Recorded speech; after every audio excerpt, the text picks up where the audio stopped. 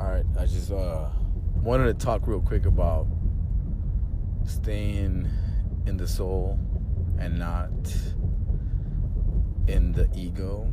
I mean, my interpretation of that is like right now, I'm going to give an example, like a real life example of what's going on with me and how I try to manage that ego versus soul, or just ego takes over and then soul needs to recognize, hey man, I'm in the driver's seat. So I have a softball team that I coach. It's my daughter's 9 and 10-year-old softball team. And, I enjoy it. I like spending time with my daughter and trying to teach kids how to play softball.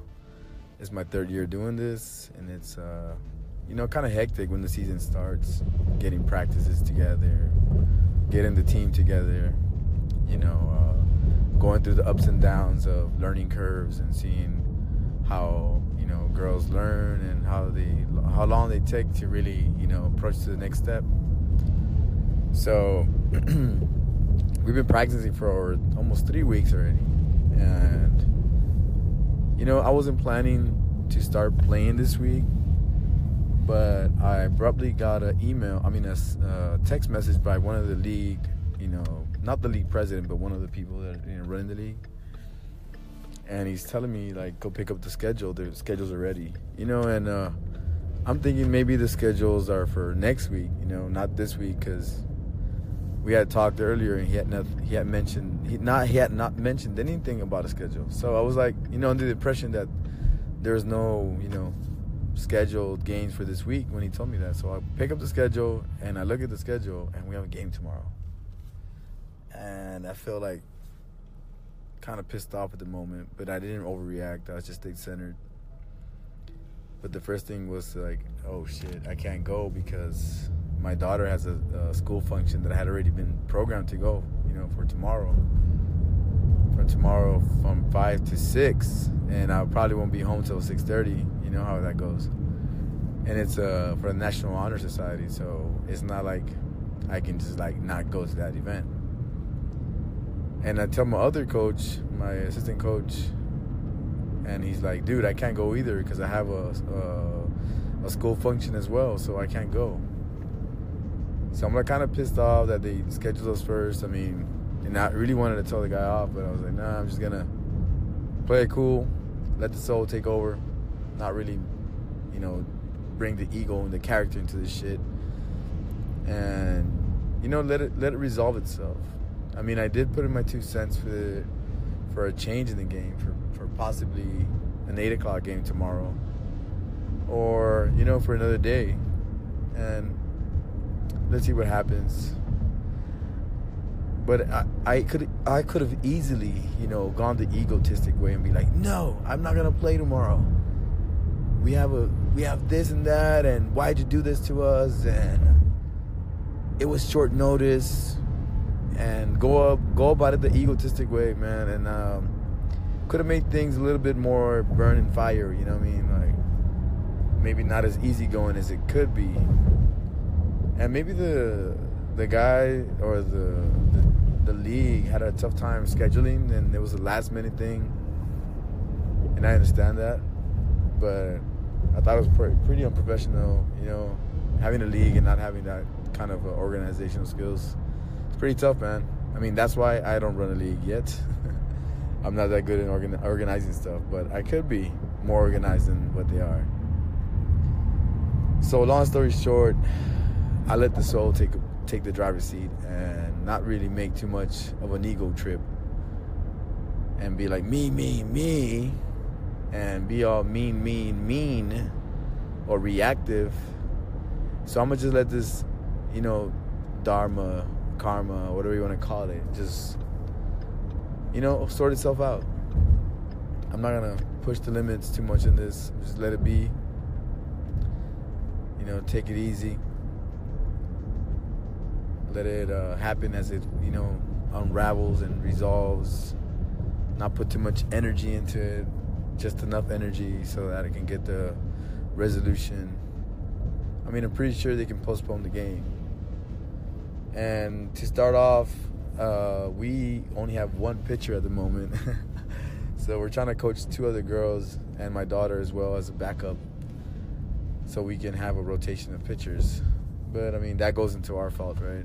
That's the coaching's fault. But still, like, I think it would have been cool if they would have let us know heads up, like, because we had an inauguration on Friday, and all the teams were there, all the league staff was there, so they could have told us, hey, guys, we think you're going to start next week, you know, be prepared. But no, there wasn't no heads up. They actually told me I could practice tomorrow at 8 o'clock at night. So I was under the impression we're going to practice tomorrow, not play tomorrow. And actually tomorrow's practice would have been, you know, pitching for the pitchers and everybody playing their position, their starting position, and my people who are going to rotate. Plus, I don't have any. No, man, I'm not ready. I'm gonna tell you, I'm not ready. I don't even have the paper they need, and I think it's called the book. I don't even know what it's called, man, to be honest. But the book you need to put in all the stats and all that stuff, I don't have that. I'm gonna have to go get one. So, long story short, I'm not prepared. I could have been egotistic and ego tripping and be like, you know what? Fuck you, bro. I'm not playing tomorrow. Why'd you do this to us? You know, it's not fair. But I'm not going to go that route. I'm just going to go the soul route. Soul, love. Just love what it comes. You know, love what comes to you. Bad, good, whatever. You know, one of my philosophies is that whenever it happens, it's when it's supposed to happen. You are where you have to be. Where you're at is where you have to be. Exactly where you have to be. It's like a destiny meets consciousness type of philosophy. But, and it's worked. I mean, for me at least, I feel like I don't stress out about things that I should. I mean, I do get my 2 cents. Don't get me wrong. My personal feelings do get involved, but I try to maintain my composure and let time pass by, if that's what you want to call it here in this world, time.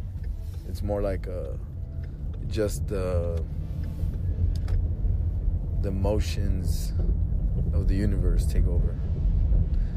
And, you know, my conscious, my spirit wants the best for everyone, you know.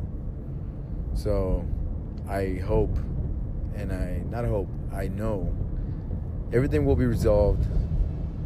This is not a matter of life and death. This is not a matter of I win and you lose. It's a matter of awakening, and it's an awakening for everyone.